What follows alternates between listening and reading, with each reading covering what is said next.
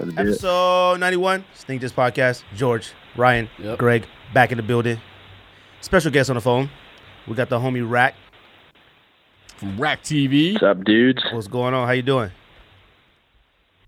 Good, man. Feeling good. Stuffed. Just got home from one of those Brazilian steakhouse joints. Oh, very nice. You definitely stuffed in. They'll get you. They'll get you. Yeah, to get your wallet, too. Yeah. They get your wallet, and then they get your toilet later. They might. It depends what kind you go to. How long did it take you to flip the button over to red? Do they have those there? Oh, man, here and there, you got to take your breathers, if you're doing it right. But I did some work, though. I'm feeling good. How about you guys? How you doing tonight? Doing great. Chilling, tired. Holidays is weird. It's over, but it still feels like I'm sluggish. I hear that. Right. Episode 91, right? Episode 91. I got the Rodman episode? Yep, that's the Rodman. Oh, it's a good jersey number. Anybody else got a jersey number? I got green. I've been waiting for 6 months for Rodman. Really? He said it. It's only right the guest be the one to steal the thunder and not one of you jabronis. I mean, we could have did Rodman on episode 10 a long time ago when he played for Spurs. We didn't say numbers back then. Go. I got NASCAR number 91 LJ Racing. I don't know who that is. I don't know who that is either. What was Rodman's number when he played for the Mavericks? 99? 90? Lakers, he was like 79. Remember. He missed out on a few numbers. We got Rack in the building. We actually on the phone for those who want to comment all the time and say, bro, you need to learn what in the building means. Like, all right. We're going to do a 2017 year review. Basically talk about anything that was kind of big topic-wise this year, sneakers. Since Rack has definitely been in the industry for quite some time, we're going to actually pick his brain, get his opinion, voice ours. I mean, I think it should be fun. I mean, it's definitely 4 people on this episode who says how they feel. So I think that should definitely no doubt about that. So real quick, background. You want to give us your background? Yeah, sure. So I'm an artist and a designer. I think that's what most people who follow me might know me for. Behind the scenes, and a lot of people don't know this, so it's kind of exciting to share it on your podcast. But I'm actually the marketing director for Epstone and Hammer, which is a boutique in Philadelphia, and City Blue, which is a city specialty store in Philadelphia. So I have some industry insight. Obviously, I work in the industry as much as anyone possibly can, and I do so both at a boutique level and a city specialty, best and better level stores. And I appreciate you guys having me on, for sure. What have you done in the past? I listen to you guys occasionally. I really appreciate you guys as sort of a voice of the consumer, and honest, kind of like guys just kicking it, And I'm excited to talk with you guys and get your feel sort of as consumers, and then hopefully be sort of like an insight for you guys to ask questions you might always want to ask about the industry or what takes place behind the scenes. And now I know at one point you were connected or did some stuff with Kicks on Fire, so you do not do that any longer? Was it Kicks on Fire? Right, so I did run... You ran Kicks on Fire? I did run Kicks on Fire for a little while, and then we had a bit of a falling out, and I'm no longer in that space now. It's been about a year, maybe 2. So. Okay. How often do people get in falling outs? I feel like everybody who starts out doing something in the sneaker community has a falling out with the original people they started with, and then they just kind of changes up.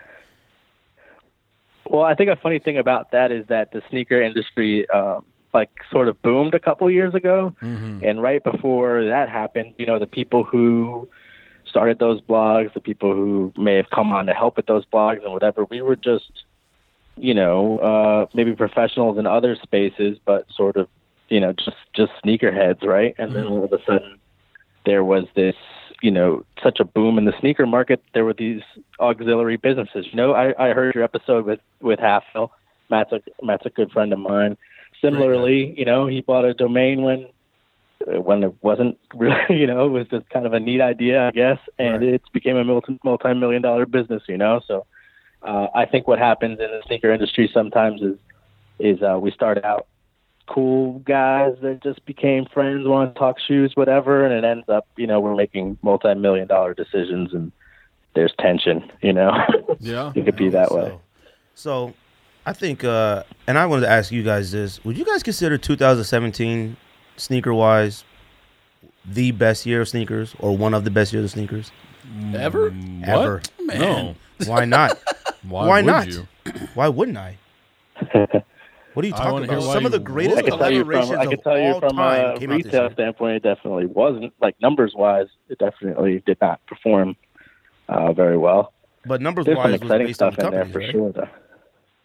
What shoes are you thinking are the greatest shoes You that have don't ever think released? 2017 was a great year in sneakers? Not one of the greatest years Well, I ever. mean, in so sneakers, no. what's your? You got Yeah, to. what do If you you- believe that, what's your? I mean, Yeah. we've had collaboration packs, the Kith basketball, kind of rejuvenating basketball. We had the Off-White pack. We had the new model Vapor Max. We've had a lot of... You can't say that Kith rejuvenated basketball because this shoe that I bought for $110 retail for $220 and nobody wants it. People can't give them away. Well, give it away later on doesn't mean it's not. Yeah, give it away, give it away, it's give it that away Kith. now. It's not just that Kith sitting around. It's gone. Just because you can't give it away doesn't mean it didn't fly. It Oh, I doesn't don't mean want to it- give. I wanted the shoe, which is good for me as the consumer, but it didn't. You said the revitalized basketball.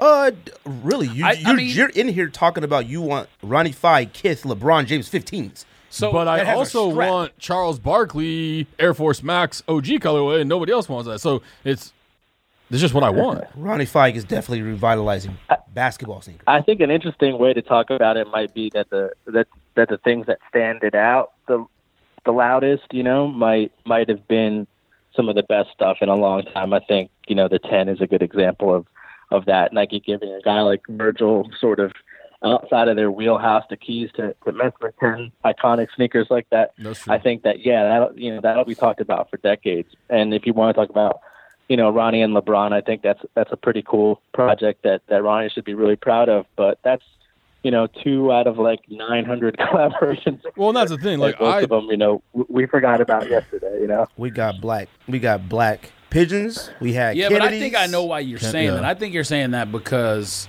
a lot of these shoe manufacturers, needed these like niche artists to rebuild the hype on some of these things. I mean, that may be why you think I'm talking to I'm talking to you or Greg.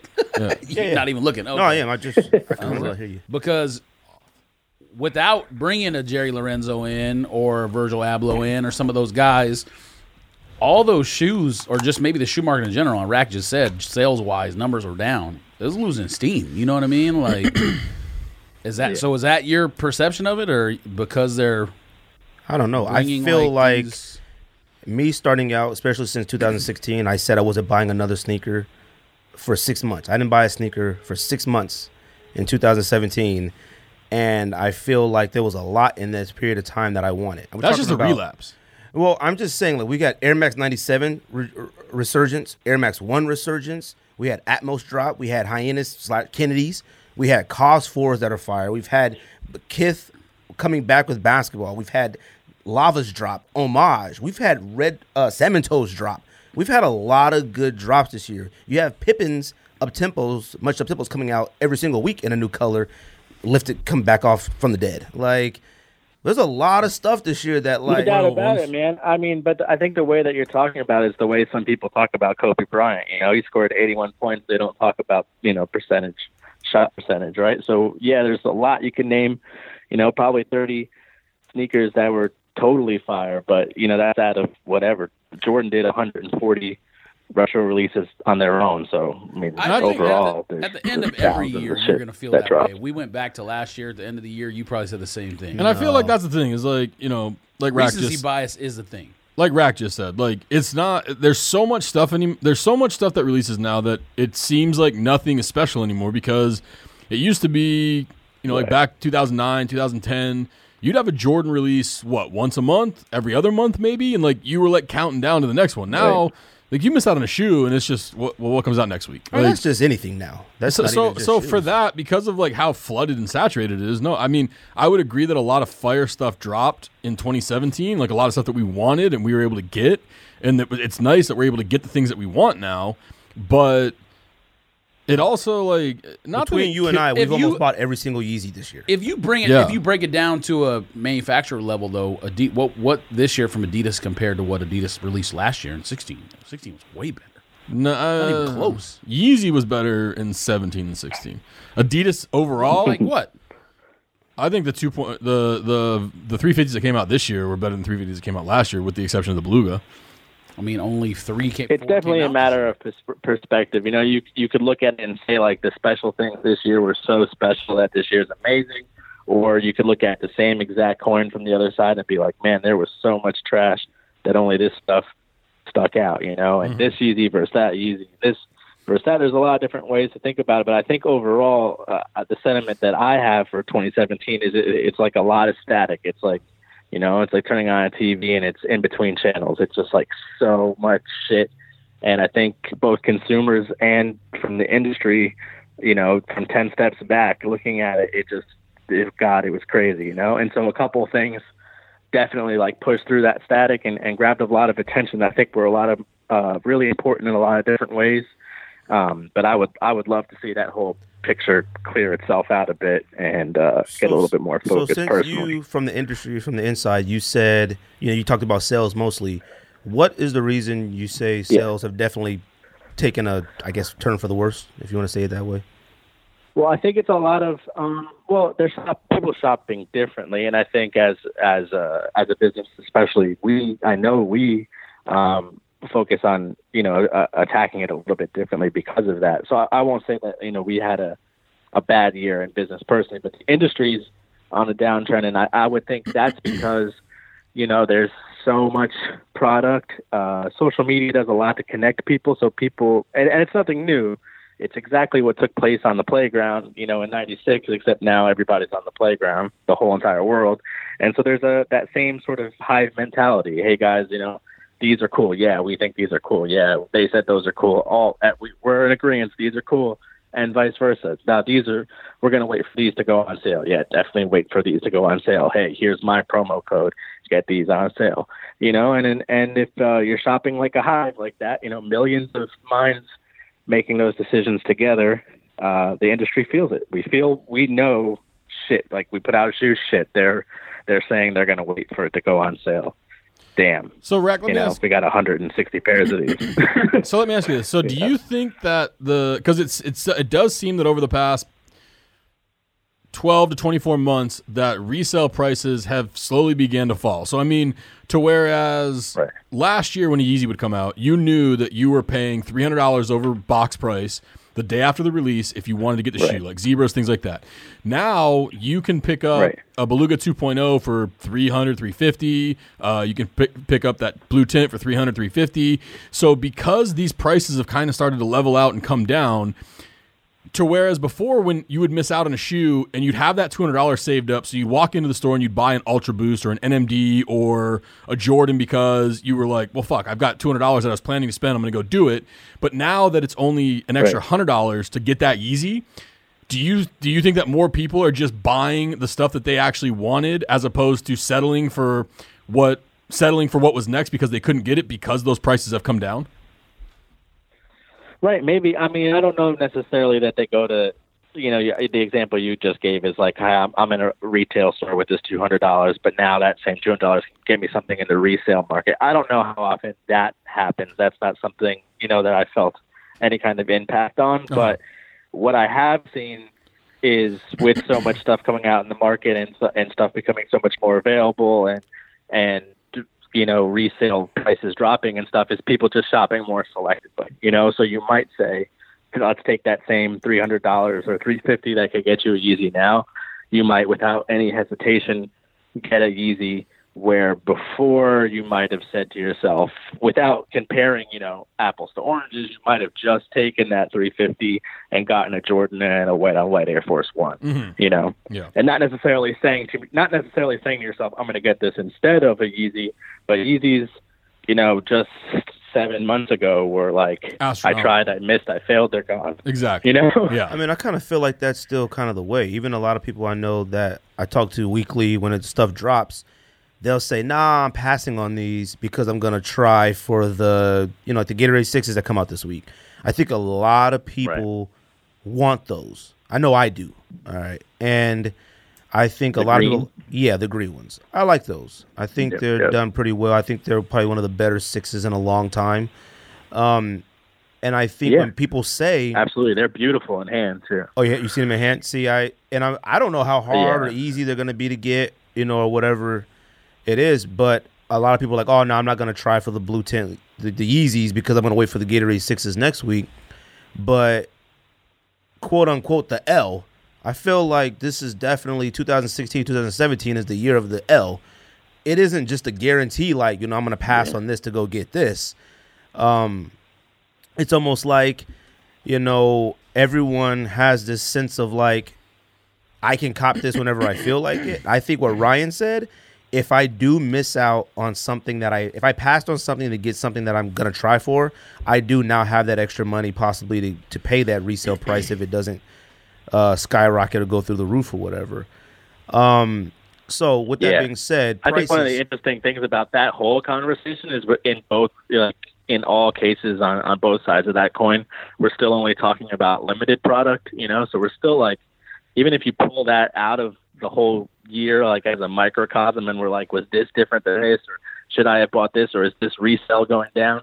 We're still talking about like a handful of releases and just like forgetting so much stuff, It's I only bring that back up to like reiterate that point from earlier. It's just like, I don't know how great this year is. That's definitely a matter of perspective, and it's sort of like a personal opinion.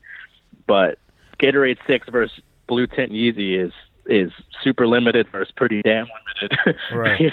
So and see, that's the thing too. It's one of those things where I think that's definitely the leader still. So I'm on your guys' website right now, on the Lapstone and Hammer website. How limited were these David Beckham Triple Black Ultra Boosts? Because they're sold out. Pretty limited. Yeah, they're pretty limited. I think the exciting thing for a lot of people who got to hold that in hand was to see the packaging. And one of the things that we definitely had our sales team aware of is David Beckham was one of the most famous people in the world, you know, and so here he's got a collaboration. It's not meant for the soccer field, and a lot of people that came in, wanted them for sort of that collector mentality, or they were just honest with us and they're like, listen, I'm a reseller and, I played a long game. In 2 or 3 years, I'm going to hit a David Beckham fan over the head for these. They're going to be hard to find. No one's going to have them DS. And he's insanely famous in the UK and other parts of the world. So, like, how many pairs how many pairs as a company did you guys get of those, if you're allowed to say? I would say under 50. I think it's safe for me to say under 50, and that is accurate as well. Okay. Wow. So then, not a lot. There's not a lot of them out there. So a lot of the discussion that we say, I think I do hate when we give examples of like we always have to throw in a Yeezy or something in those examples, because since you've been, like I said, you've written for, sneaker publications for a long time. You've been in the industry for a minute. Like, what is that process of when, if you even know the answer to this, like, what's the process of when like a Nike or somebody says, all right, you know what, this year we're going to bring back the Pippen Air Much Up Tempo, and we're just going to keep throwing out colorways and city versions and this version and exclusive kids versions and stuff like that. What's that process? Well, I'll let you know. I had a meeting with Nike about, I want to say it was like 3 weeks ago now, and it was with a group of like 19 of their product managers. And one of the things that used as an example was how I felt that they botched those and the Air Force One utilities, the mids especially, not so much the highs, and just how they could just, if they would and how they could, and I gave them a little bit of plan for letting things be cool. They do some stuff. It works, and next thing I know, I've got to try to sell 120 colors of them before the end of the year. So then, but basically, to answer your question about how that process goes, is they'll pull something, whether it's archive or new, and they'll decide on their own internally that it's like an energy product. It's a focus for the next year, and then they'll bring it to us as retailers and have focus groups. They'll bring it to influencers and whatnot and have focus groups and sort of get their feel for it. And they try to gauge the temperature for the most part off of that. So they actually, like all of those up tempos, none of those happened overnight. They weren't reactive is what I'm trying to get at. It wasn't like they put out up tempos, you guys bought them, so now here's 100,000 more. I know that that's the way it feels, but those things take upwards of a year to get done. So all that, they had already decided that they were going to squeeze that lemon as hard as they did. And in some ways that really, really sucks. It's one of the things I definitely stressed to them that I think they could do a better job of, for sure. So then, what do you say to them like that? Like, do they take what you say, seriously, or is it like, I just always, when you're the consumer, like us, we're regular, theoretical guys. When we see something that drops that we find ridiculous, now, like, to me personally, I find the Gatorade pack, Jordan 1's, a ridiculous thing. And I find it ridiculous based off of when you're like, you're now reaching like, oh, let's go back and make flavors of Gatorade for a Jordan. Now you're just reaching. When you're in a meeting like that and that idea is thrown out there, and like you said, that's happening years before or a year before it even gets to us. Right. How come is there anybody who's saying no? Like, this isn't something a funny story about that exactly. Actually, you can go back to my Twitter and see this because it was only a couple of days ago, but I posted the picture of all four, and I said, and a tweet, I said, how the hell does this happen? I said, did somebody, like some marketing intern on their first day, go, hey, we could like make them in all of the flavors, and then there was like a light golf clap, and then they made these horrible Jordans. This is what I tweeted, like word for word. Right. And it got some funny feedback on Twitter, and then my phone rang like 17 minutes later, and it was somebody from Jordan Brand wanted to discuss my thoughts. So in terms of whether or not they listen, yeah, they absolutely listen. They definitely want to have those conversations. They do not enjoy seeing feedback like that. How does it happen? I think in that particular example, it's business. There's a collaboration. They paid so much for the Gatorade licensing to use the name Gatorade, to use logos, to use those colors, which are Pantone colors owned by Gatorade, and they just got to squeeze it, right? They just have to say, okay, well, 2 6s, one at a $225 price point, one at $190 for those customers that never spend more than $200. Let's get a couple ones. We can get the ones up to $175. That's sort of the value buy. And they're building a pack. They're getting whatever they can out of that and trying to appeal to as many different customers. So then it becomes the next person's job to say, okay, how do we activate these ones? And then I think, that person actually did a pretty decent job with the 7-Eleven activations and like going and having to put your hands on them. They kept the lemon lime really, really tight. So even us boutiques like didn't really have our hands on those. So I mean, they do a good job part of the way, and I think that's how when they're looking at the big picture, like this is our big Gatorade plan. Enough of it is solid that it gets through the right people. Nothing's glaringly like awful. So then, and then when it hits the timeline, and we're like being selective assholes, myself included. I'm like, how do these 4 things fucking happen? So then, when a Jordan Brand calls you, they want to hear that though. So when a Jordan Brand calls you, are they telling you to chill out, or are they explaining to you the reason? Like, no. They wouldn't. They wouldn't. Not me. They wouldn't tell me personally to chill out. I think one of the reasons that I'm in the position I'm in, and I've been in the positions I've been in, is that I built a valuable opinion. And you do that by being fair on both sides of the line. I really like this. Here's some reasons why I think this is really good, really important, and I really don't like this. And here's some constructive, reasons why I don't think this is good. And I think once you have that valuable opinion, they're going to call you to follow up. Obviously, they might ask you to take something down if you've spoken like wildly out of turn, but nobody. They're reaching out to you because they want to know why you feel that way, and what maybe they could learn from that. And it's only one opinion. They'll go bounce that versus their sales numbers and whatever else, and decide how valuable it really is. But they're definitely not calling because they're mad. They just want to, what do you mean? How could it be better? Is monochromatic not cool? What didn't you like? They're trying to get to the nitty gritty of it. And in that case, I was just like, I just think it's, it's not a deep enough cut. It's just like, we got 4 Gatorades. Here's 4 Gatorade flavors. It feels like, and I told them this, it feels very like middle school science fair, like you could do anything you want and you make a volcano with baking soda. It's like, okay. So then that's bare minimum. So then going back to I think this year also, 2017 was definitely like the big, I'll say I feel like social media. Social media has always played a major role when it comes to sneakers and showing off flexing, whatever you want to call it. But I kind of feel like it's had a negative effect on the sneaker community, if you want to call it a community within itself. I think even us making our platform, our podcast, which I was going to ask you about as well. You know, one thing that we do on our show is that we have those opinions. You know, if we don't like it, we don't like it. You know, we like it, we like it. Right. And I feel like on social media and, you know, going to YouTubers and sneaker YouTubers, whatever, at what aspect does like a company like Jordan Brand or Nike say, you know, we're going to send this person Space Jams or Jordan 1s or anything like that to be right? Like, is it really that these people really that influential on the public in buying that sneaker? Like, what's the point of sending like a Kais an entire Space Jam pack? No, well, there's a couple of ways to answer that. No, it's not necessarily that anybody's particularly influential. I'm seeded way more than I think any particular individual deserves to be, and I don't think, for example, that you guys have ever bought anything because I was wearing it.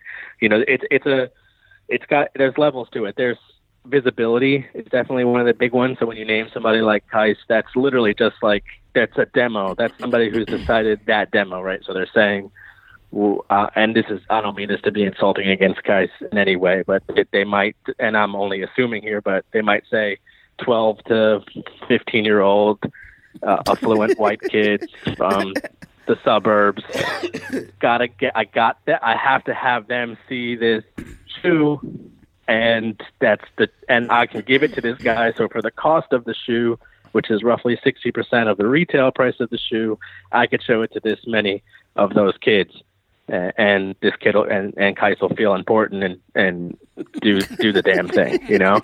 And when you put that up against like traditional advertisement, that's a no-brainer, right? You don't need to block out time for LeBron to shoot a multi-million-dollar commercial and then tour the world with it. I mean, this is how shit used to get done, right? Right.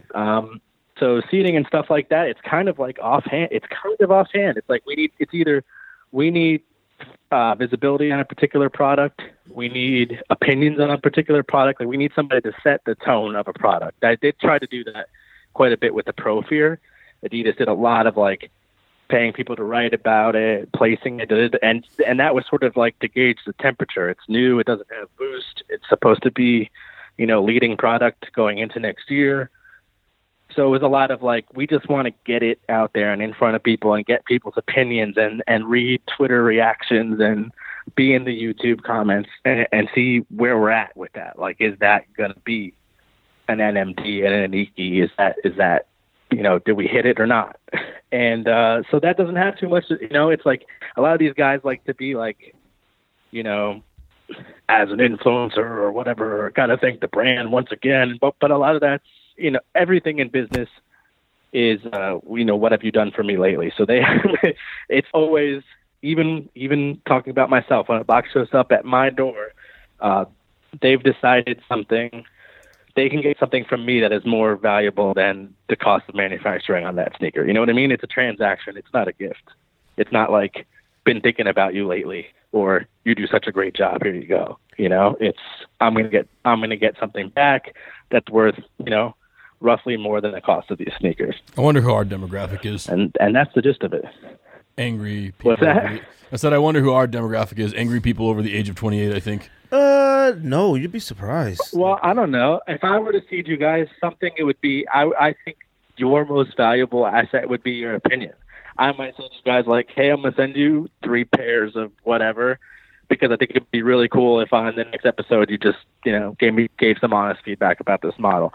And so and I could see how getting that feedback from you guys, being that I respect you guys, is like sort of, the average consumer, the freaking talking shop with the homies, right? Right. To get that sort of feedback, have it documented, have it somewhere like on the internet where I could reference it and show people who are actually making decisions, and that would be your value. Which goes back to what I'm saying. Like, I don't have anything necessarily against Kais, or I don't know. I always feel like I'm it's nothing against them. It's nothing against them. It's just that some of the most popular things 2017, influencer, ambassador, things like that I see, and I'm just like, what? All those things, I can't speak to his value in that, but I would personally, if I worked at a brand or in product placement, which I don't really, but if I did, and I wanted the opinion of that like sub 16-year-old, I'd put it in his hands. Absolutely. Yeah. I have no qualms about saying that, because that's a great place to go get that feedback. Yeah, because I'm just more curious of like if they expect anything, maybe sales wise or something that could show that action of giving somebody like that. And it's nothing against him. It's just more of just an example of what we see. I always, one thing. Well, I would say like sales conversions. I know people like have obviously made businesses out of like affiliate links and things like that. So there's numbers that you could research and find. But I would assume that a conversion rate, and for me, when I say conversion rate, I mean somebody like sees it because this person has it, clicked the link in the bio, ended up on the site, picked their size, added to cart, and checked out. Those all have to get done, and those are all points at which you lose customers. They drop, they could do any number of those things and not go all the way through it. I would say the percentage of people that go all the way through it. And so now somebody's actually spent full retail because Kai showed them in the video. I would say that'd be under 1% of his total reach or views or whatever. So I mean I could say that pretty confidently. I would challenge him to disprove that. And so that gives you a pretty good, feel for 1% of whatever 100,000 is 100 kids, whatever. So kind of out of your scope of things, and if you step away from retail for a second, I think Kais is a perfect segue into a topic over something that's become very big over the past year or two, which is sneaker cons. So you being a guy that's been in the industry and in the sneaker game or culture for a long time, like how do you feel about sneaker con and like that whole movement and what's been going on with that lately? I think SneakerCon will always deserve the respect that maybe it's had for the last decade or whatever it's been for sort of pioneering that idea of, to appropriating that idea, right? Because conventions for collectibles has been going on since the beginning of time. Yes. But appropriating that to sneakers, I think they do deserve some respect. I know they weren't the first. I think Duck Exchange was ahead of them. But in terms of building a brand around that, I take nothing away from them. I think one of the feedback, I would never go to one, for the record. That's just not, not for me. And I don't think there's anything for the industry to necessarily gain from having a presence there. But so could you that ever? Being said, I think it's pretty. Go ahead. What's that? Sorry. Well, I was going to say. So could you ever see it? Could you ever see it being something to where it kind of morphed into a sort of trade show also, to where new brands would go to release new models, or new brands would go to get that feedback on upcoming sneaker releases and things like that? That's so funny. It's so funny. It's so funny that you bring it up, because that's exactly where I was going. So I think they deserve the respect, obviously, for having been pioneers to some degree, but I think they recessed. So I think they fell backwards in their plan when they started making it about YouTuber appearances, and they started making it so heavily about buy, sell, trade, and they allow kids to carry backpacks full of sneakers to do that on the floor without booth, and all of these things that have made SneakerCon into what it is. And what do I think SneakerCon is now? It's a great time for up to 16-year-old kids to meet each other and have a good time and drive their parents crazy. So it is what it is, and in that space, I think that's great. But to answer your question, so there's like two levels of shows that are significantly different than that we as an industry participate in, and some of those are like Agenda and Capsule, and those aren't open to the public. And that's where we go and we meet with brands, and we decide if we're going to pick up the brand and bring it into our stores, and we see product for the coming year, and they network with each other, and that's where a lot of collaborations are born, so-and-so meets so-and-so, and now let's work on a special project, etc. And then there is Complex Con.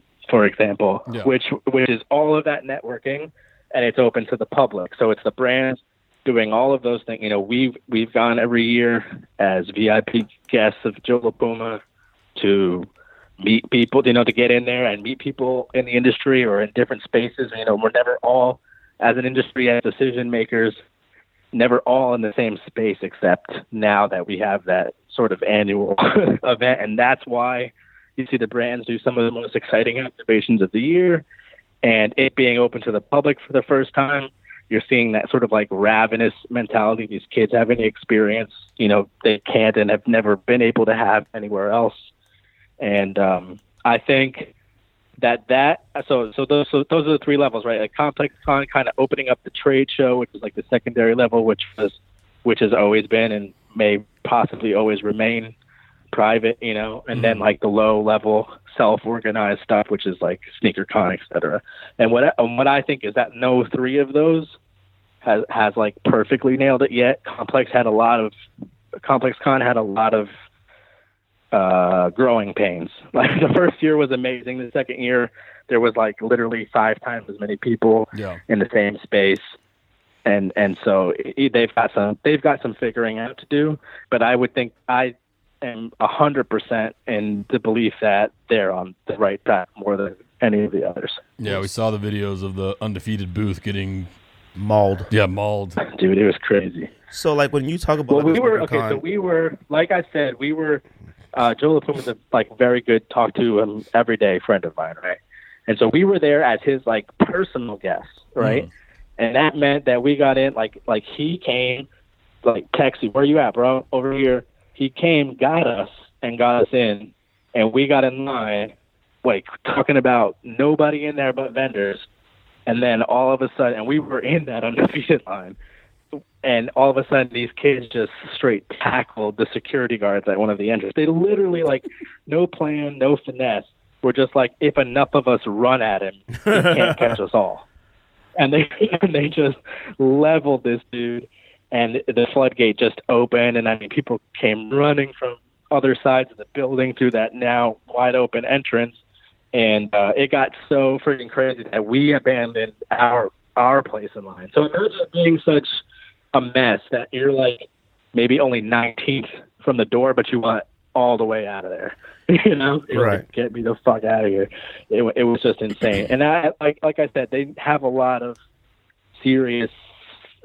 I don't know what the word would be, architecture to work on there, planning, to make sure that it goes more smooth next year. But they're like, as a model, that idea of the brands participating, it being open to the public, and it being a major industry networking hub, that's it. That's definitely the secret sauce, and I think they have the power to figure it out. Yeah, because Complex Con is something that, you know, I'm definitely want to attend this year. Definitely going. I want to be in that atmosphere, and we talked about it on a previous episode, because I honestly think, I think SneakerCon is utter trash, but I'll always support it if it's here. If it's like, I'll always buy a ticket whether I'm going or not, because I want that type of thing to continue to the consumer that loves it. No. I don't ever want it to end. When it came to Phoenix, it was sort of like a test run. I want it to come to Phoenix forever. I want it to come to Arizona always. Now, a Complex Con, I feel is more of our speed. It's, like you said, it's vendors, it's that, you know, music. It has everything that I feel is of our age, and it's something that I would love to be a part of and attend. You know, the whole thing with SneakerCon was the fact that, like, I remember Dunk Exchange and things like that. The focus was, I'm going to try to find a sneaker that I've been wanting to try to buy all year. I'm going to do that. And it's turned into a meet and greet for, like you said, YouTubers. I mean, you even have, you know. Yeah, I don't understand the strategy there personally, like from a business perspective. Right. But. And I'm sure they're making boatloads of money. Oh, I'm sure they are. But it's funny to see, and this is nothing against him. You know, he already doesn't like us, and I don't really care. But JC from Urban Necessities, he was starting out selling sneakers at these events. Now he's just there to shake hands and meet and greet. Because now he's considered a YouTuber.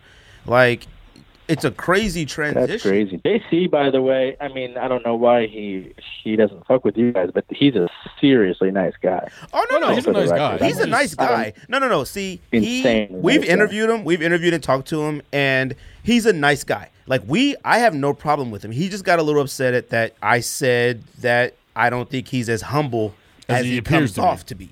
That's all I said. I said, Oh, dude. that's all I said. And No, I you're said, more than welcome to say that. He's more than welcome to get upset about course, that. of But course. I'll tell you, it's definitely not true, dude. He's super nice guy. genuinely nice. It's to the point where, like, when I met him, it almost made me feel awkward.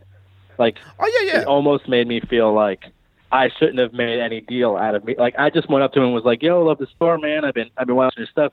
You know, good to see you guys having such great success or whatever." Right. And like, he was so humble or down to earth or whatever that I felt awkward. Like I should have just said, "Yo, what's up? How much are these?" You know what I mean? Like he was some Foot Locker employee or something. And he was that way anyway, with us. If you went back and listened to the interview we've done with him when he came here, he was with us. It was just Right. certain things on social media, like where we looked at him and talked to him as, yo, this is a cool cat. He's an older dude. He's been around the block. He understands. And then when I see him get on social media and put on about 27 items of Supreme Louis Vuitton and take a picture, it's like, all right, man, come on. Like you don't have That's to. a little different, though. You know, I think that's his product more than it is him as a person. You know? Oh, of course. It he's, wasn't he's nothing baiting for against clicks him as a and whatever person. else. But that's another thing, and that's, that's just one of those situations of us speaking our opinions and not meaning anything personal by it. But it's just, like I said, we're regular three consumers. And he like, shouldn't get upset about that, man. Oh, yeah, he got upset very about that. upset. That's weird. So that brings me to a question that I actually wanted to ask you. I listened to the Don Drew interview that you did in 2015, and you guys got on the topic kind of Chicken Wop and about how when people have these full-size runs of sneakers 6 months, 8 months early, typically they did not come from a Nike retailer. So we obviously know that Urban Necessities is infamous for having, I think last year they had Space Jams in summer when they didn't come out till December. So how does a store go about getting those products from a Nike retailer 6 to 8 months early? And is that and you are know, those... I think the important thing to point out before I go any further in the conversation is like it is possible. And in particular with the Space Jams, I think our Space Jams at Last Stone, touched down maybe 5 months early, which is maybe not 6 months, but it makes you think they were done. They were done and they were around. Mm-hmm. I think what Drew and I were definitely indicating is that so and so whoever who definitely doesn't know anybody super behind the scenes or anything like that, they're not going to have something just after manufacturing date, and your manufacturing date's going to be 8 months to a year before release. So I think that's what we were saying more than anything is, like, if you can go in your local mom and pop or whatever, and they've got, or your local resale consignment store or whatever, and they've got buttloads of them, then something. If it smells like fish, it's probably fish. Yeah. But as far as JC, like, that's a guy who spent $20,000 to get friggin' 5 pairs too early, and if you gave me $20,000, I can get you samples of next year's Jordan 11. You know what I mean? Yeah. There's if you know the right person and you're blowing retarded money just to flex, you could probably figure that out. But what me and Drew were definitely trying to say is, like, no early look on YouTube that's like 9 months out or whatever is going to be genuine, and no, like, one door little mom and pop consignment John that has like 6 size runs is probably legit either. Yeah, because I remember the red 11s. It was a lot of like just small shops in places they were selling those. Were all fake. I could tell you that. Okay, yeah, they had those and the I navies can tell you that. way early, and they were already slinging them. And I was like, well, who the heck? And is both these of them guys? had huge manufacturing issues at Jordan Brand. Both of those were delayed terribly in terms of shipment, and the Navy was supposed to be canceled. Yeah, which you had tweeted that out. So what happened with that? I remember you were one of the people who had like kind of broke that the Navies were going to get canceled, and then they dropped. What happened? Well, we got an email from our Jordan rep saying it was. It was 100% canceled for 90% of the allotment, which means like 9 out of 10 stores. Name any 10 stores, 9 of them weren't going to get them. And then they must have hustled or figured it out or whatever. That's how it goes. I probably should have just kept my mouth shut, but I was just like, yo, this sucks. These got canceled. And Jordan Brand, figured it out, and they did that early sneakers release or whatever, and then I think a lot of that leftover from that got allotted to a lot of different retailers. So none of us had a ton of them, but all of us that were supposed to get them ended up getting them. Does Jordan Brand consider Michael Jordan himself still the, like, I don't want to say priority, but their main marketing focus, I guess, in selling? I know they're Jordans, but for some reason, I just feel like it's time to just get away from, like, it's been forever now.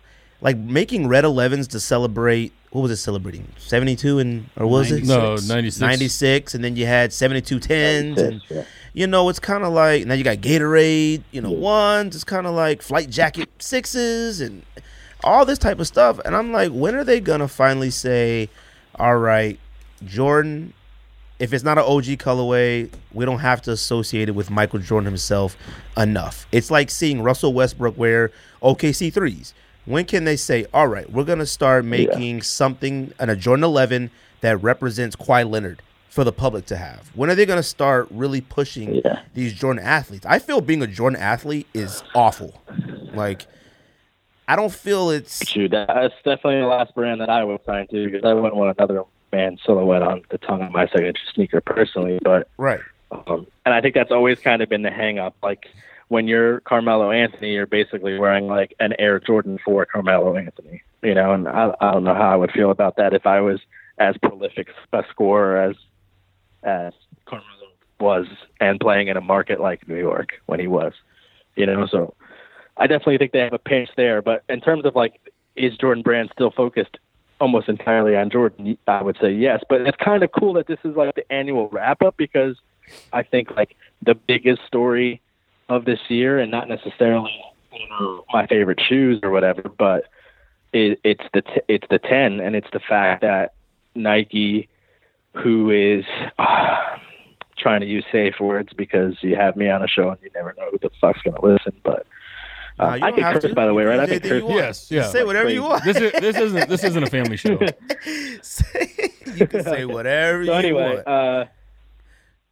I always encourage them to think outside of the box in that way. I'm going to tell you a story, and I'll let you guys know by the end of this week if I got a phone call about telling this story. But we got a focus group come in the store, and they were there to show us Jordan Brand apparel, right?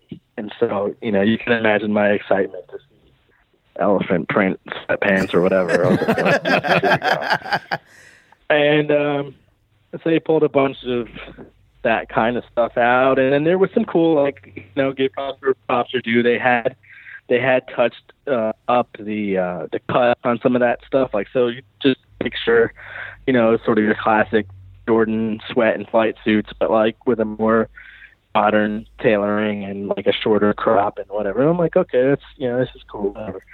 And then he reaches in his duffel and he tosses out this black hoodie, and the hoodie was like this insanely luxe material, and it had that like updated cut, and it had like a really nice hem on the edge, and it had no branding. And me and one of my designers, Jeep, were like bugging. We were like, yes, finally, pull out more shit like this, Right. And we're like, this is great. We're like feeling. We're like, I would totally wear this. And we were saying, I would wear this with APC jeans and a pair of frock cops. Like, we can get a fit off in this. This is dope. This is some shit I would tag on Instagram. Right. And then whereas the rest of the stuff that they had pulled out is like what you might wear on a flight or to bed or give a girl who wants one of your hoodies. That's how Jordan Brand has always been, man. They don't have modern cut shit. Not your dope shit. Right. Yeah, so anyway, they pull out this friggin' black super luxe hoodie, no branding, blah, blah, blah, and we flip out, and the dude goes, oh, that's unfinished. It's going to have like a big jump man here in the middle. And we're like, no, Stop. God. Leave it alone. Like, don't do that. And they're like, no. And we were thinking maybe the flight script. I'm like, oh my God. So you're going to take this and you're going to put a giant embroidered Jumpman and you're going to write flight under it in white lettering. And he's like, yeah. I'm like, oh, God. Okay. Sell it for $400. Okay, but now that they're pulling that out for you, pause, and then you say, no, we don't want that. How come they don't go back like, yo, they don't want that? So I'll tell you exactly what I pitched them. So again, I'll let you guys know by the end of the week if I'm in all kinds of trouble for this. But I said to them, you need like, okay, there's a place for everything else that you've shown me, right? There's a place for that. That is City Blue, our city specialty store, the Jimmy Jazzes of the world, the Foot Lockers.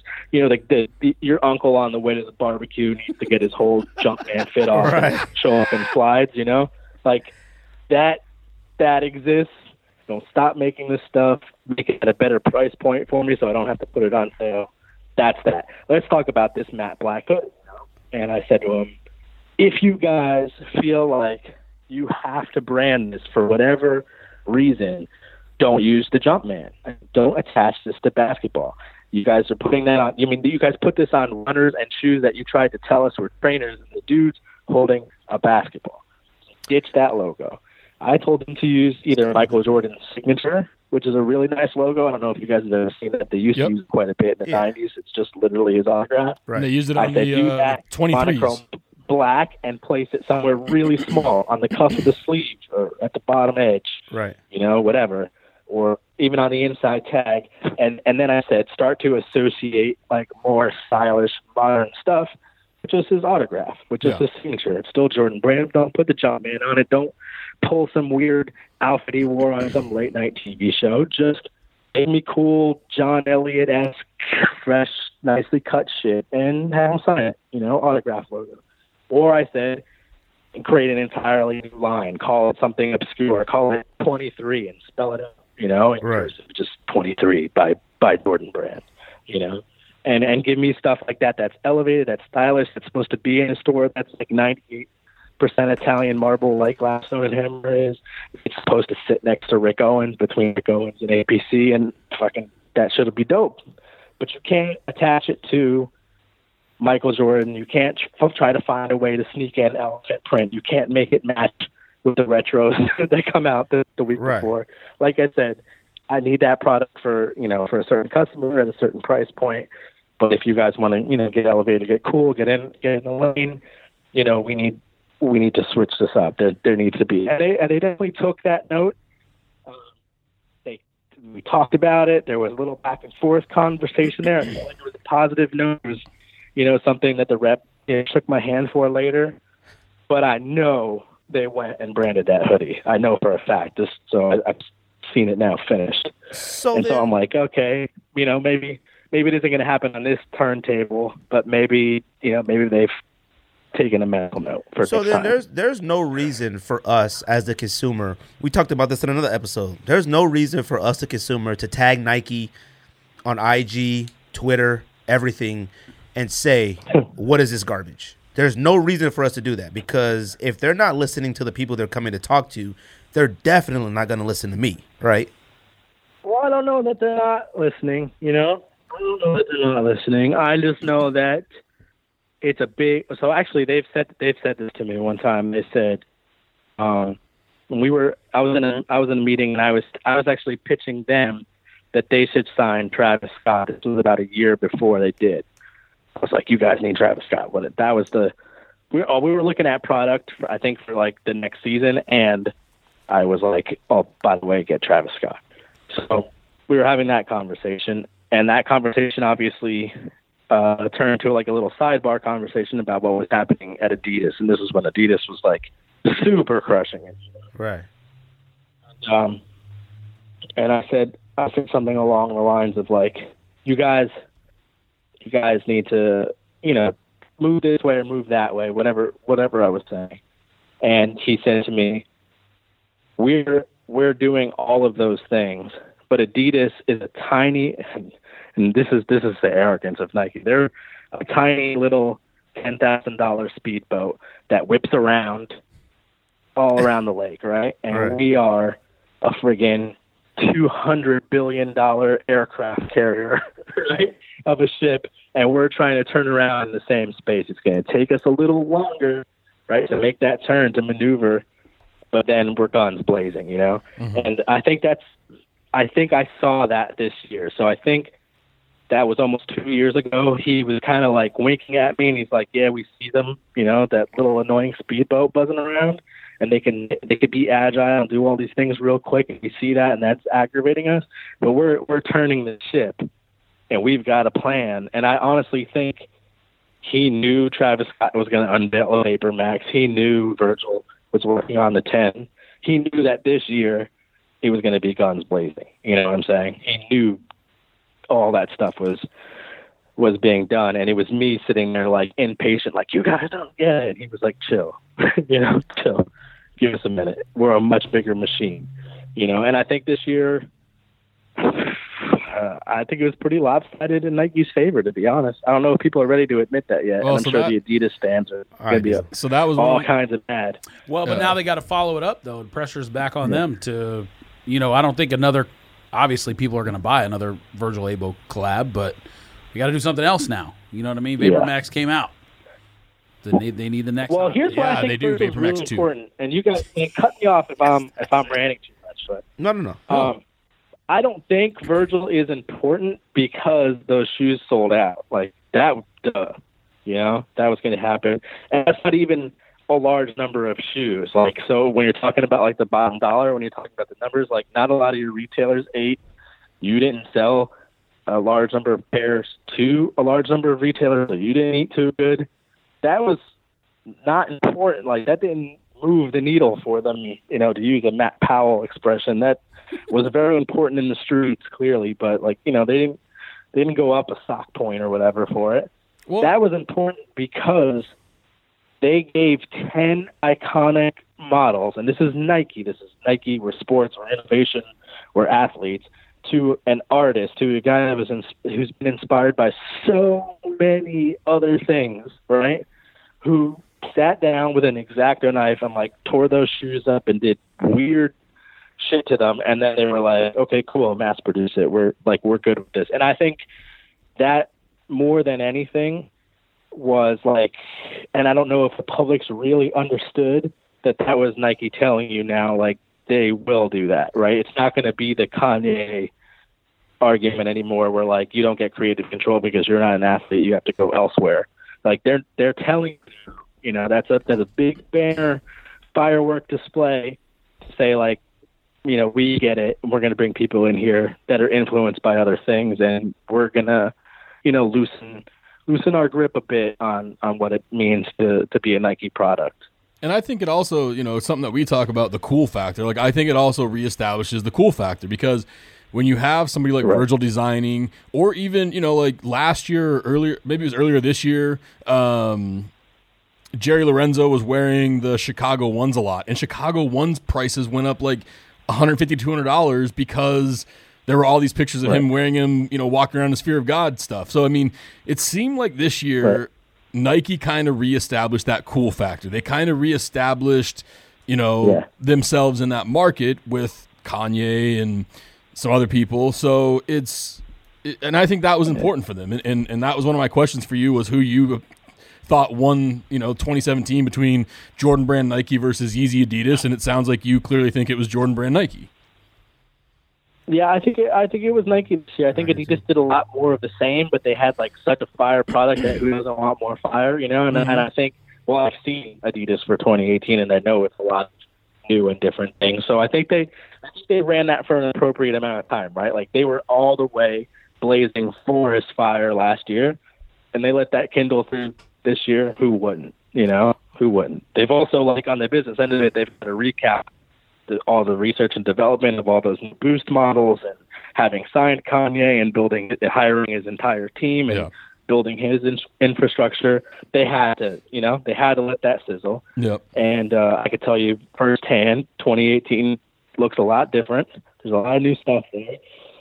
For but who? Nike, For who? I would say Nike won, and I would say to look at Nike try to look at it with fresh eyes, guys. Like rub the sleep out of your eyes. I know it's, if you're like me, it's been decades of this stuff, right? But look at it and say, holy shit. Oh no. We're complaining about 140 retros, and they're using Jordan's flight jacket that he wore on a late night show as inspiration or whatever, and then remember that the loudest mouthpiece, the biggest speaker was, no, we let this guy just come in and cut him up with an X-Acto knife. That's the whole thing. Like 2017, I definitely Nike to me owned it in my opinion as far as style, even some of the retros. I'm not mad at the 100 much up tempos that drop. Like that's a classic, iconic sneaker in my opinion. It's just more of like, at what point do they say we're gonna stop? Now the Off-White collaboration. Right. My suggestion with that was, I think I used the 97 when I was doing my example. I said, you guys are very lucky because you did a whole lot of these fucking things and they held their cool. But you could have just as easily ruined this. Yeah. Right. And then I told them put it away. And then I said, as the example, next year I know in the top of the year, this is common knowledge, I hope, but they're doing a couple 98s. And so I said, the Air Max 98, there's only a couple. We only want 2 or 3 of those. Don't do this again. Yeah. And if you have this plan, scrap it. And then I said to them, I don't care if you do those 3 and you see such a demand in the market. So many people, oh my God, and those 3 are flipping whatever for $700 or some unbelievable figure, that then you take the time and 6 months out or whatever the lead time would be, you give me 1 or 2 more, fine, cool, but let something be cool. You know what I'm saying? Don't put it out Tuesday and be like, oh, good, I'm glad you like those, because Friday, Saturday, Sunday of next week we've got more. Well, that's why when you talk they about, seem super receptive of that. When you talk about the Off-White collection, I had said earlier this year that the Off-White collection itself is probably the greatest collaboration of all time, and that's because I look at that collection as the first time that somebody really allowed somebody to come in and collaborate. It's easy to me to pick colors. It's easy to pick colors. Yeah. That was a lot of things that happened when it was like, oh, this is a so-and-so collaboration and it's orange with a gum bottom and reflective. Like that to me isn't a collaboration. When you could come in, that sounds like a fire sneaker. When you come in, I did. That does you just sound created fire. a fire sneaker for hunting. When you come in and you take a Jordan 1, which is the beginning, and you design all the way down to the Vapor Max, which is the future, and you cut it up, add stuff, add words, things, that is ballsy, and it's awesome that Nike allowed that to happen. Like, it's a lot of gall for somebody to come in and ask to cut up a Jordan 1. An arrogant company, and I say that with all due respect. They're so you only get a job at Nike if you've loved Nike your whole life and perfected drawing Nikes and have a plan for the next couple. Like to have a guy like Virgil come in and be like, oh, this is cool. I really, I've always really wanted to do it. Like, can I get like these 10? And I just want to rip them up and write on them, and then just go, banished. Get the fuck out of here. That's the big takeaway here. That's something that we should all be pretty excited about. And I'm not saying that like as a wink. I really don't know what's next. And I really don't. Their quick strike and super special projects are the most top secret shit on earth. But I would imagine that was a huge wink to all of us. Like, hey, we're going to play in this space too. And when we do it, we're that aircraft carrier. We're going to blow the shit out of this. So it's going to be crazy every time we do it. How much do you know about how the Kith Nike relationship started? I know it started last year with the tennis stuff. They did the Kith Nike pop-up store. Then now he's in the basketball space. Like, how much do you know about how that began?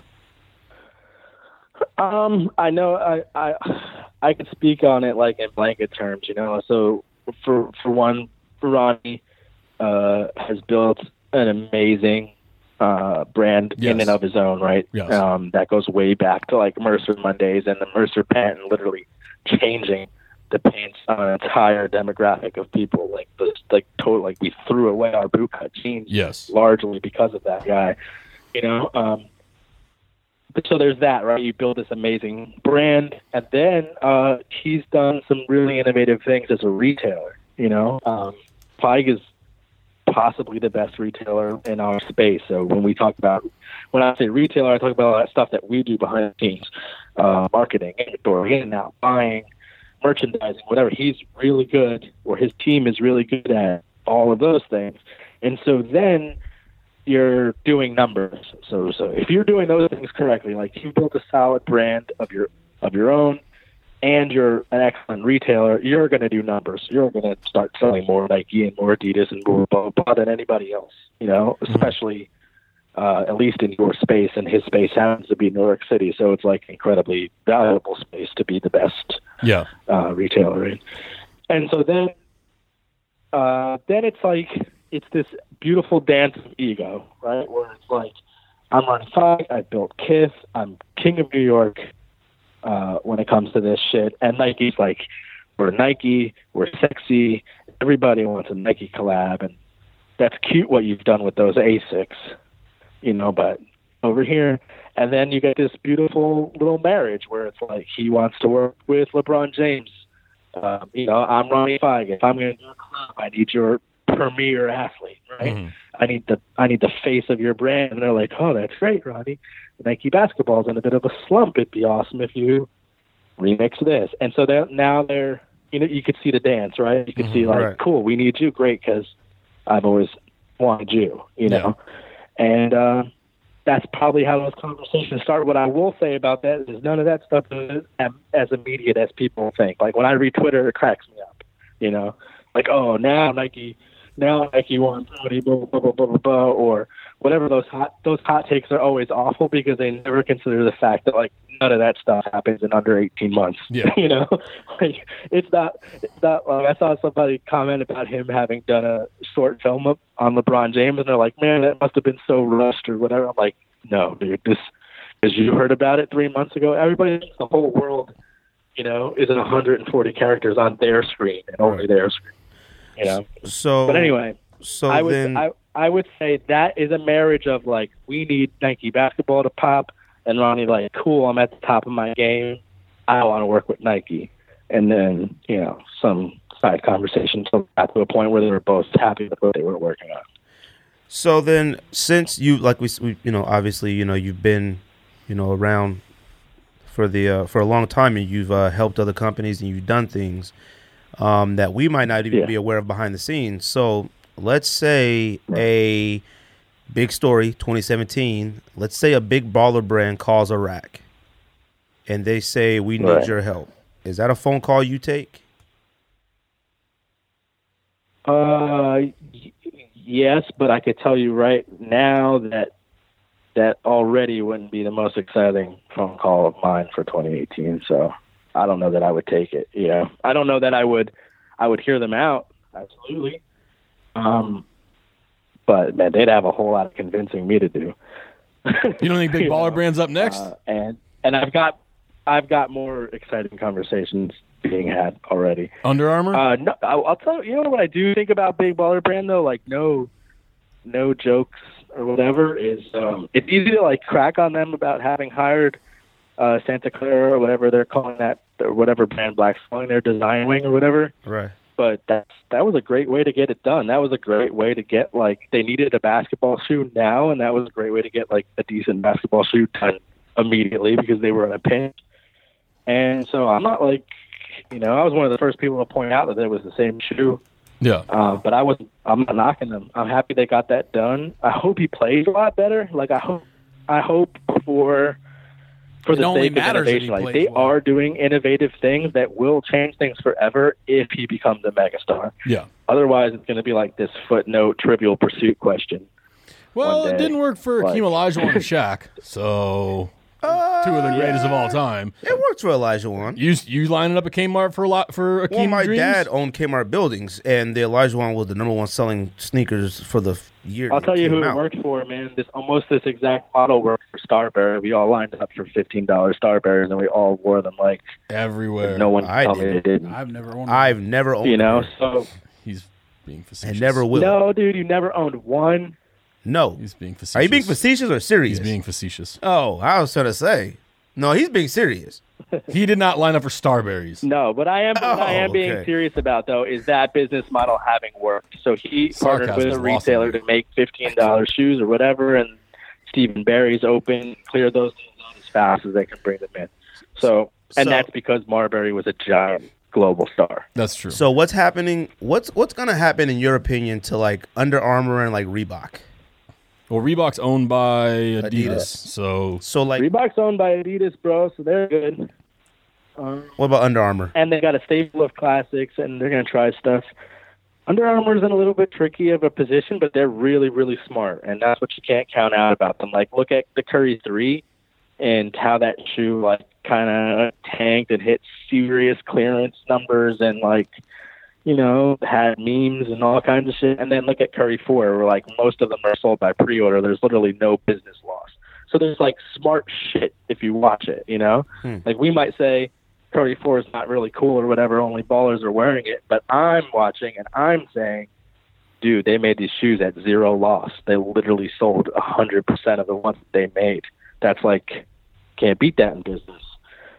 So how long do you think There's before? not too much negative to say about that. How long do you think before? I don't want to count them out, you know? How long do you think before the Nike or Adidas knock comes at the door to try to purchase Under Armour for something besides basketball, but for like their hunting following or their technology when it comes to athletic gear, hunting gear, things like that? I mean, do you think that that's coming, or do you think that Under Armour will succeed and stand alone on its own for some time? I think they're pretty proud. I think they're pretty proud of being on their own. So I don't know that those calls haven't already come. You know, but like John Geiger, I don't know if you guys know, he's one of my best friends in real life. Oh no, He, Greg doesn't like John Geiger. One shoe That's a in. lie. Don't listen to him. Oh, come on now. No. So, but listen, he's one shoe in, and I don't know if he's ever said this in public, but they've already tried to buy him out, right? So I'm not saying who when I say they, but a sneaker brand has already tried to buy his entire entity, is like his name, his shoe, Right. and hire him to steer it. So when I only bring that up to say, like, if you're Under Armour, you've probably got that phone call like friggin' 16 times a week for the last 6 years. And so I think they're pretty proud, or like, you know, making it pretty clear that they're going to stay independent. And I wouldn't cut them out just because they do innovative stuff. Like back to that like analogy about Nike being like aircraft carrier and Adidas being this cool little speedboat. If you're Under Armour, you're like a jet ski, bro. You could change your mind about anything in 5 seconds and change your whole path, your whole That's true. game. You're a very tiny little thing. Well, we've hit up. I don't count them out. We've hit up John Geiger and Joe LaPuma, so tell them to check their inboxes. Trying to Well, get they them will on. not miss this episode. So if you guys want to pitch away, they will Well, absolutely not. No, miss this see, episode. I don't want to say John Geiger. He's blocked us. So, and the only reason why. Would John? Oh, you must have got caught up in that dude throwing around that old picture. Or whatever. Okay, Yes. yes. So this You is get what caught up in happened. that. Though. So this is what happened. So we had So him. let me just say it real quick. You can explain or whatever, but I promise you, he didn't block you at anything personal. He just wanted to turn that noise off because, like, you ever been accused of something like that has no merit? Like that shit just gets annoying. You know Yeah, what I'm saying? and Like, and that's the thing. Like so I'm 5'7", so imagine if like somebody like sent out a picture that I was 6 foot, and for whatever reason, like people just like started like just kept saying like I don't even want to defend that because I'm walking around, I'm 5'7". I just want to like not see that anymore, you know? no, And because so I think that was John's reaction to that, is just like, this is so dumb that like I just want to turn it off. I just want to not see this. yeah, and see now that was the whole thing too. Because like what happened was got caught up in the whole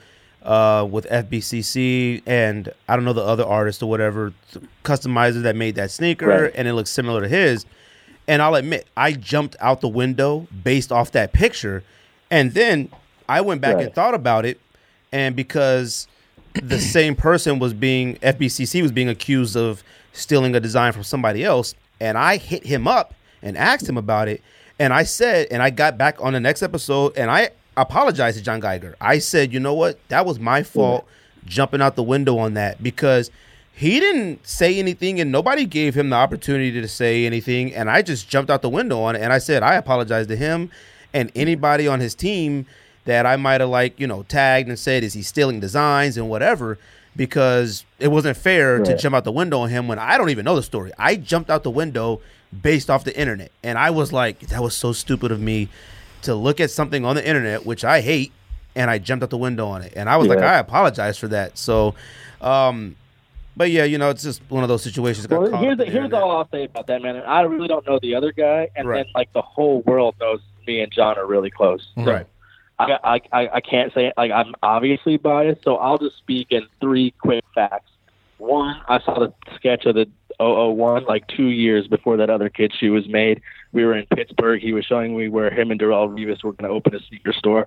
He pulled it out of his pocket. I swear on my mother's life, it predates that shoe by at least a year and a half. Okay, and that's when I was working on Kicks on Fire, and I was writing about John. Right. So that so to me, like that's why me and John haven't, or me, John, or anybody that's close to John haven't participated in that whole beef is like because we know that. So that's Yeah. like super silly for us, Right. But the next 2 things to consider, like, and this is for like the general public to consume. John spent $15,000 per size on the sole molds for that shoe. Do you like who? Why would he?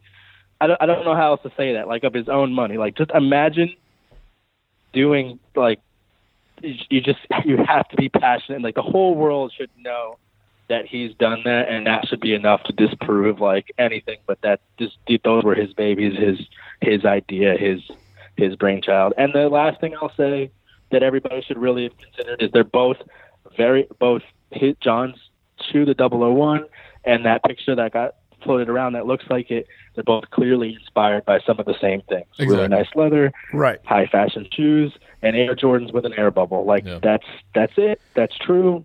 There's nothing wrong with that. People are inspired by all this. Yeah, I and- did a huge shoe for Art Basel. And It was definitely inspired by Off-White. You know? right. And see, that's life.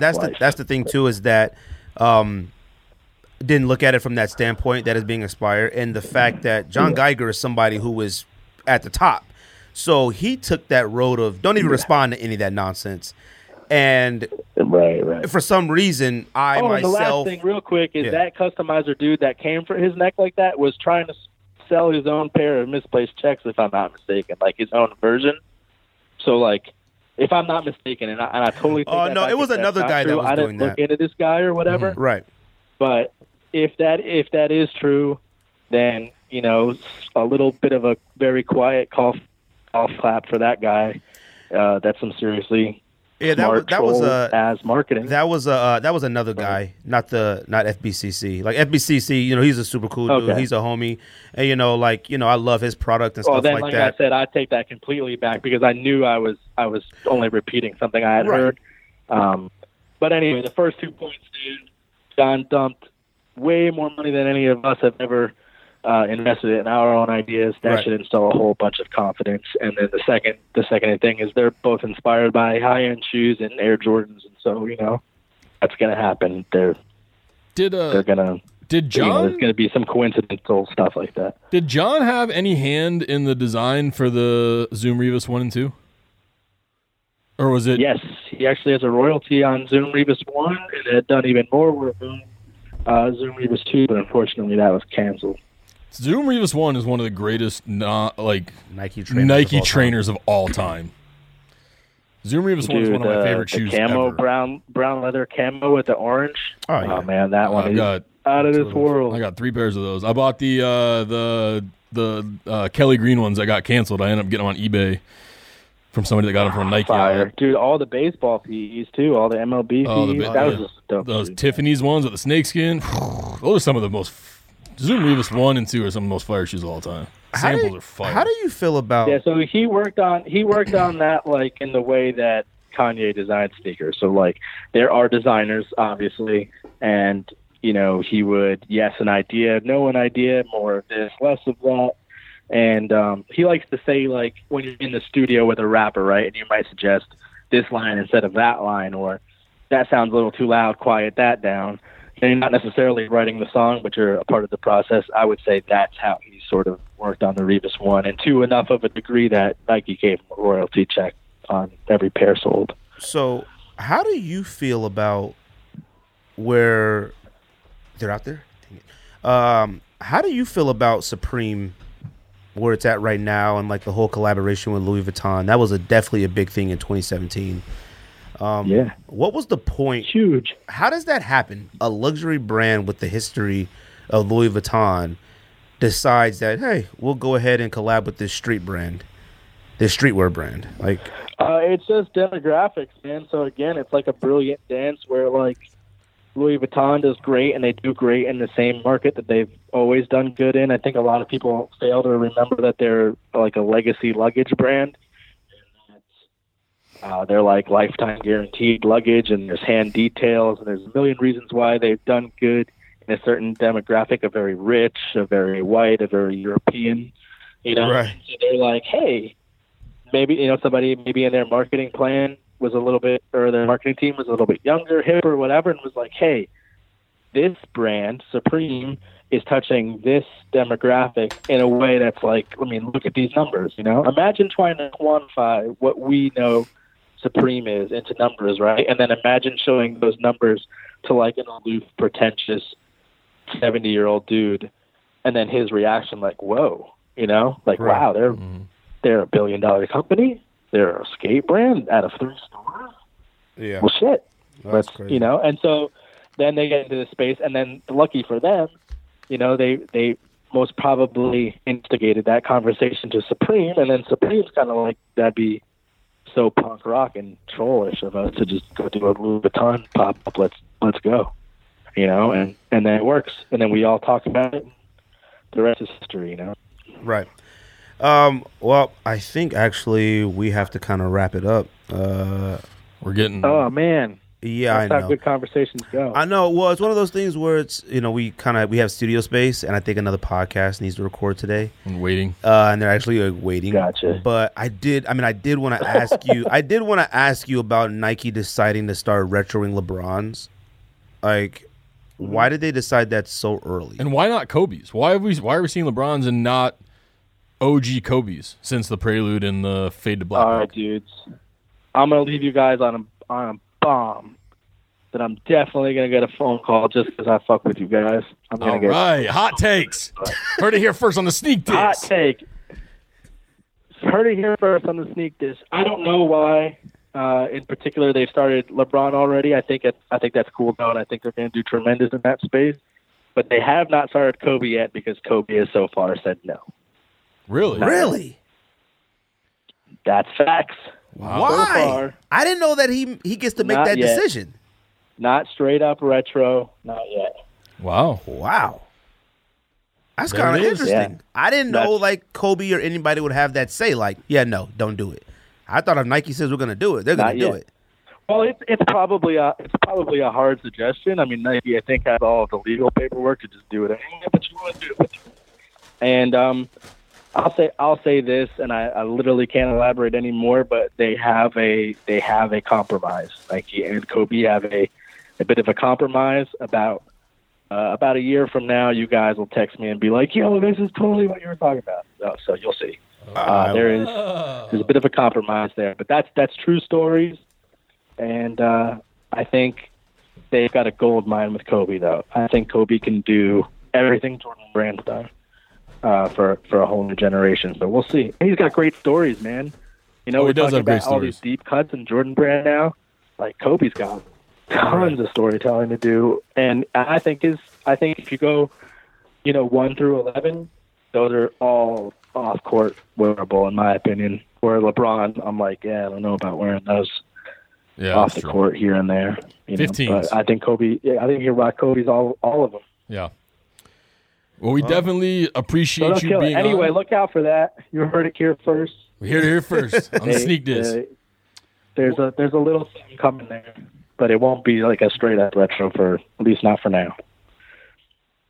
Where did the Art Basel idea come from? Was that your idea or?